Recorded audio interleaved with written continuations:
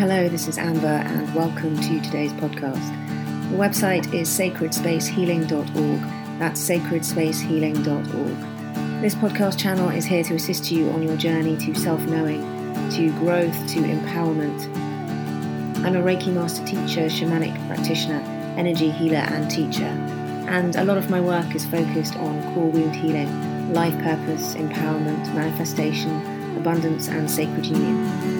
I take my inspiration from the world around me, the wonderful, amazing people who come and see me for assistance in their life and my own personal life journey to Gnosis. The website again is sacredspacehealing.org. Welcome.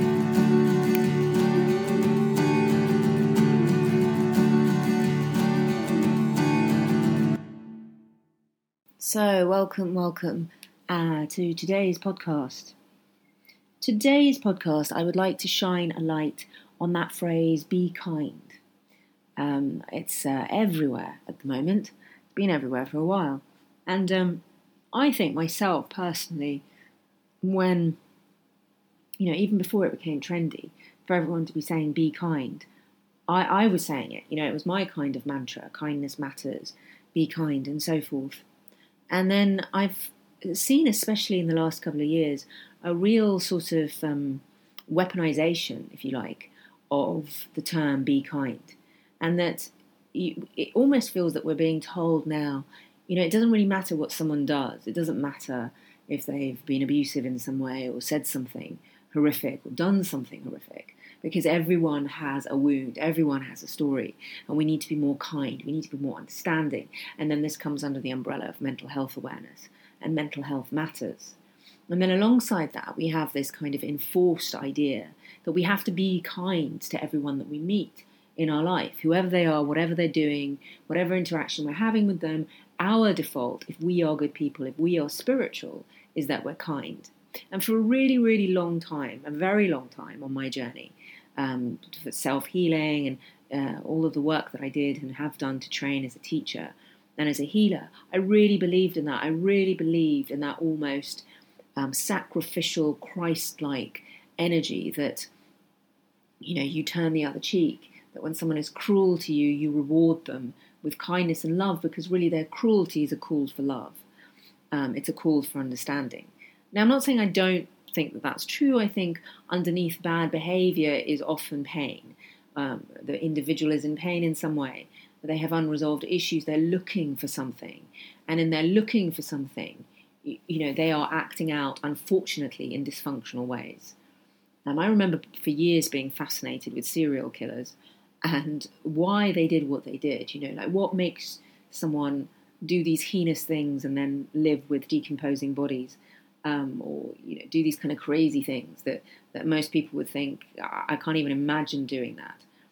And I was fascinated with why someone would do that, and often it would come down to feelings of deep loneliness, abandonment, a triggering event from childhood, something that they're trying to fulfill in themselves, right? And then they act out in this awful way. But what I've also come to observe and experience on my journey in spiritual circles and in other aspects of my life is that sometimes people just enjoy being horrible. Yes, maybe underneath that there is a need for love and connection, but some individuals have gone so far off that scale that it's not even that they need the love and the beauty and the connection anymore. They get their energy from pain. They get their energy from the darkness. And I think we are seeing a lot of that in many ways in our world, is that many people are choosing willfully to connect to the energies of darkness and pain and suffering. And they want to connect to the energy of darkness because it gives them power, it gives them strength. And once they connect to that energy, they're happy to inflict it on other people, to keep feeding themselves with that power and that strength. Now, yes, we can philosophize that they're very lost and that all they need to do is redirect themselves to the light and their whole world will open up. But some individuals don't want to do that. They're making a choice to not do that. And I think this idea that we have to be kind to everyone and the individual that is behaving badly is actually suffering is quite patronizing, because maybe they're choosing to behave in that way, consciously, unconsciously. It's a choice. And I think when you're interacting with adults who have access to libraries and online information and podcasts and meditations and healers galore, everyone has a choice to be a better individual. Everyone has a choice to look at their behavior, to look at their actions, and to choose differently. And when they consistently decide not to choose differently, at some point we have to say that their behavior is a choice. It's not an addiction, it's not a habit, it's not ignorance, it's a choice. I think we can allow ourselves to excuse, if you like, bad behavior and say, oh, be kind, maybe that person is suffering for a period of time. But where it becomes unhealthy is where it enables toxic relationships and toxic behavior, because it takes the responsibility away from the individual that is causing the pain, that is being difficult, and puts it on the one that is experiencing that difficulty and asks them to change everything and to shower love onto the perpetrator. And really, I think this is a very unbalanced way of living our lives. That we shower love on our perpetrators, that we think kind thoughts for our enemies, but we, in so doing, are learning, being taught, being programmed to abandon ourselves. I think the most important person in your life that you can be kind to is yourself. Because if you're kind to yourself, everything else flows from that. If you've taken care of all of your needs, physically, emotionally, mentally, spiritually, if you have got to a place where you think kind thoughts about yourself and you say kind things to yourself and you treat yourself with delicacy and kindness and love, then that has no other alternative but to spill out into the world. Because how we see ourselves is how we see our world, is how we see others. I remember a few years ago, many years ago, working with a woman who was very tricky to work with. She was someone who, if you had a conversation with her outside of the work environment, she was vulnerable and quite delicate in some ways and very sensitive. You could tell there was a sensitivity about her. But she was also deeply, deeply ambitious and hungry for accolades and fame and recognition. And then you would get into a work environment with her and she was an absolute nightmare. She was hideous. She would betray all your secrets. She would put you down. She was one of those women that didn't really like women unless she felt better than the woman in some way. She said horrible things. She flirted outrageously just so she could remain the centre of attention. She sexualized everything. She was a bloody nightmare, basically.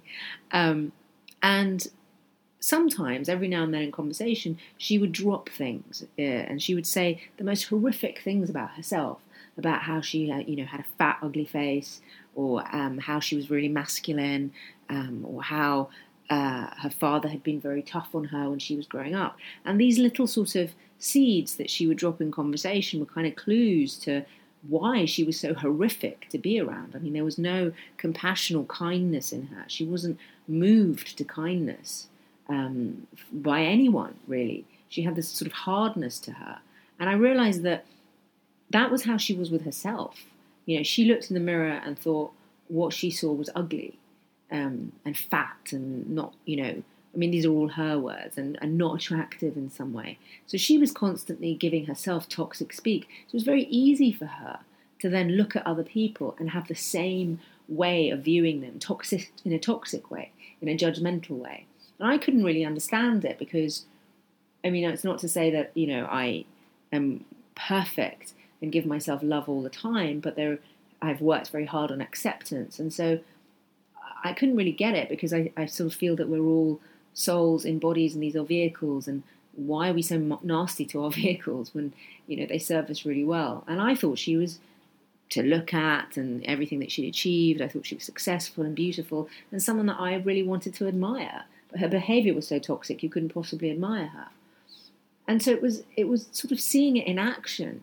But when you're not kind to yourself, you really don't know how to be kind to anyone else.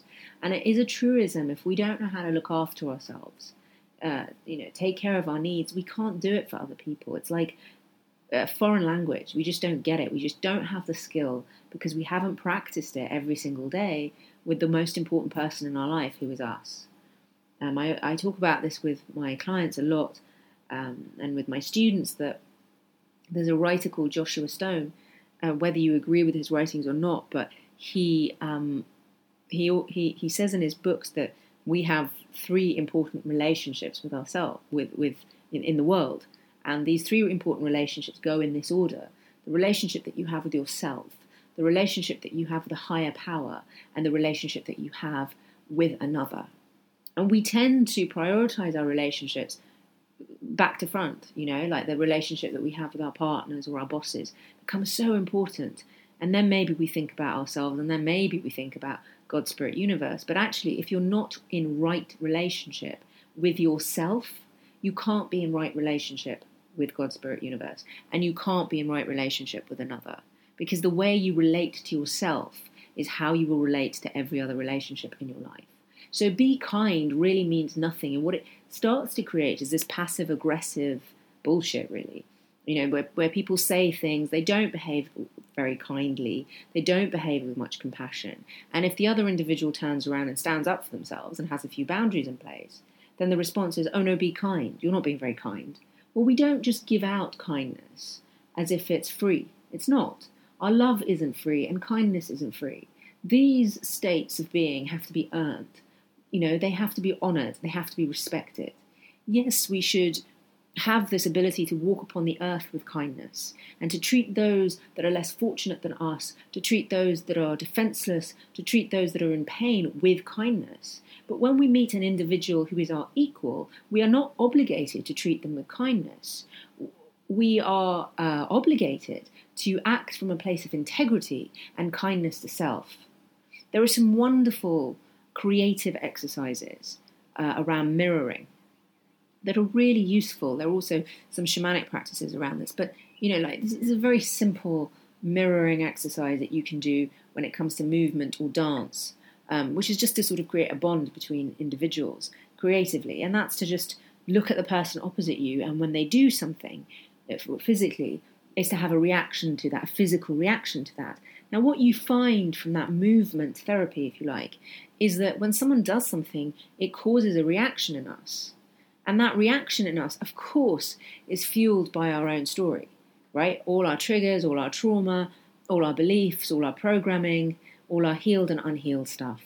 But if we're coming from a place of kindness to ourselves, we will respond in a way that is kind to ourselves, right? But what we're being told to do with be kind is to respond by being kinder to the other individual. And that's not what living is about. Because if we continue to do that, we'll be annihilated. And we'll become sheep, and we will go with the herd. We will do what everyone else does. Because we'll never really know what our boundaries are. Every individual has their own boundary.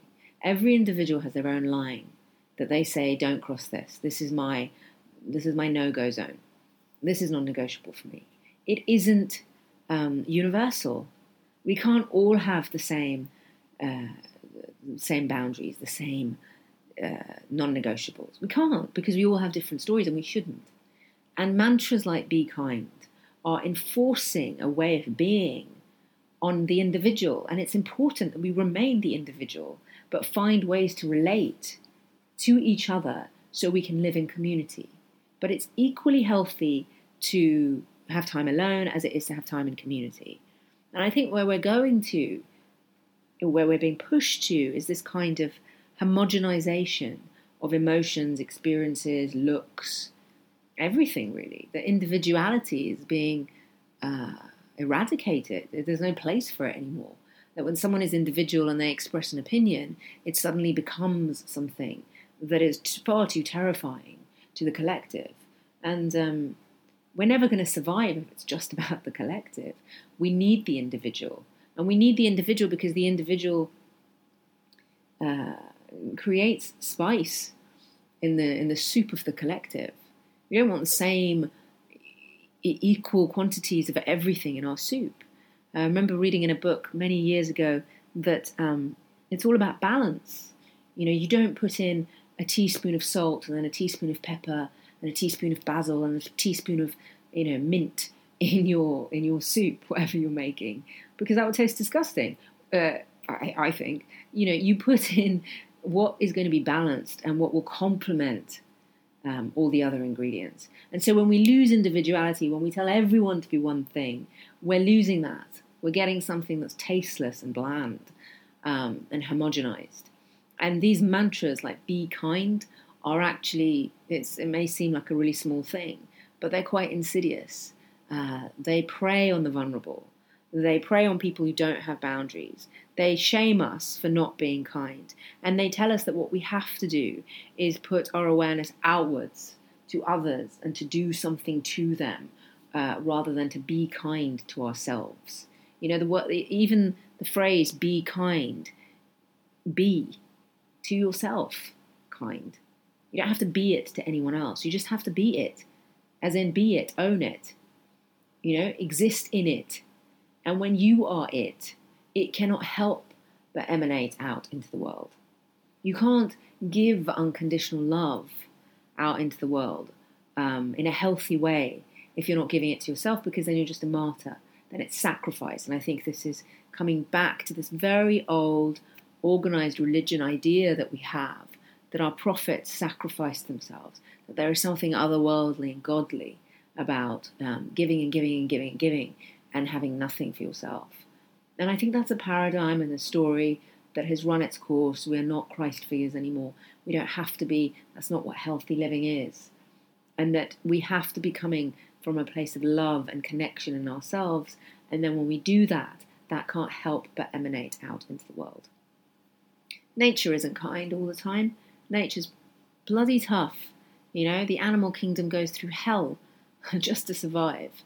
So we don't live in a universe where everything is kind all the time. Sometimes things happen that are unkind, but they need to happen for a certain process, for birth, for death, for rebirth, for life. It's the sort of double-edged sword, the kind of the pain of existing, of being in this physical realm, and that in the realms where we can be all kind and love and unconditional loving, that's a spirit realm, which has no physical body, that has no needs, that doesn't get hungry, that doesn't have desire. But in the physical world, it's going to get ugly. It's going to get tricky. There's a lot to navigate. We can't expect to be gods and angels on this planet.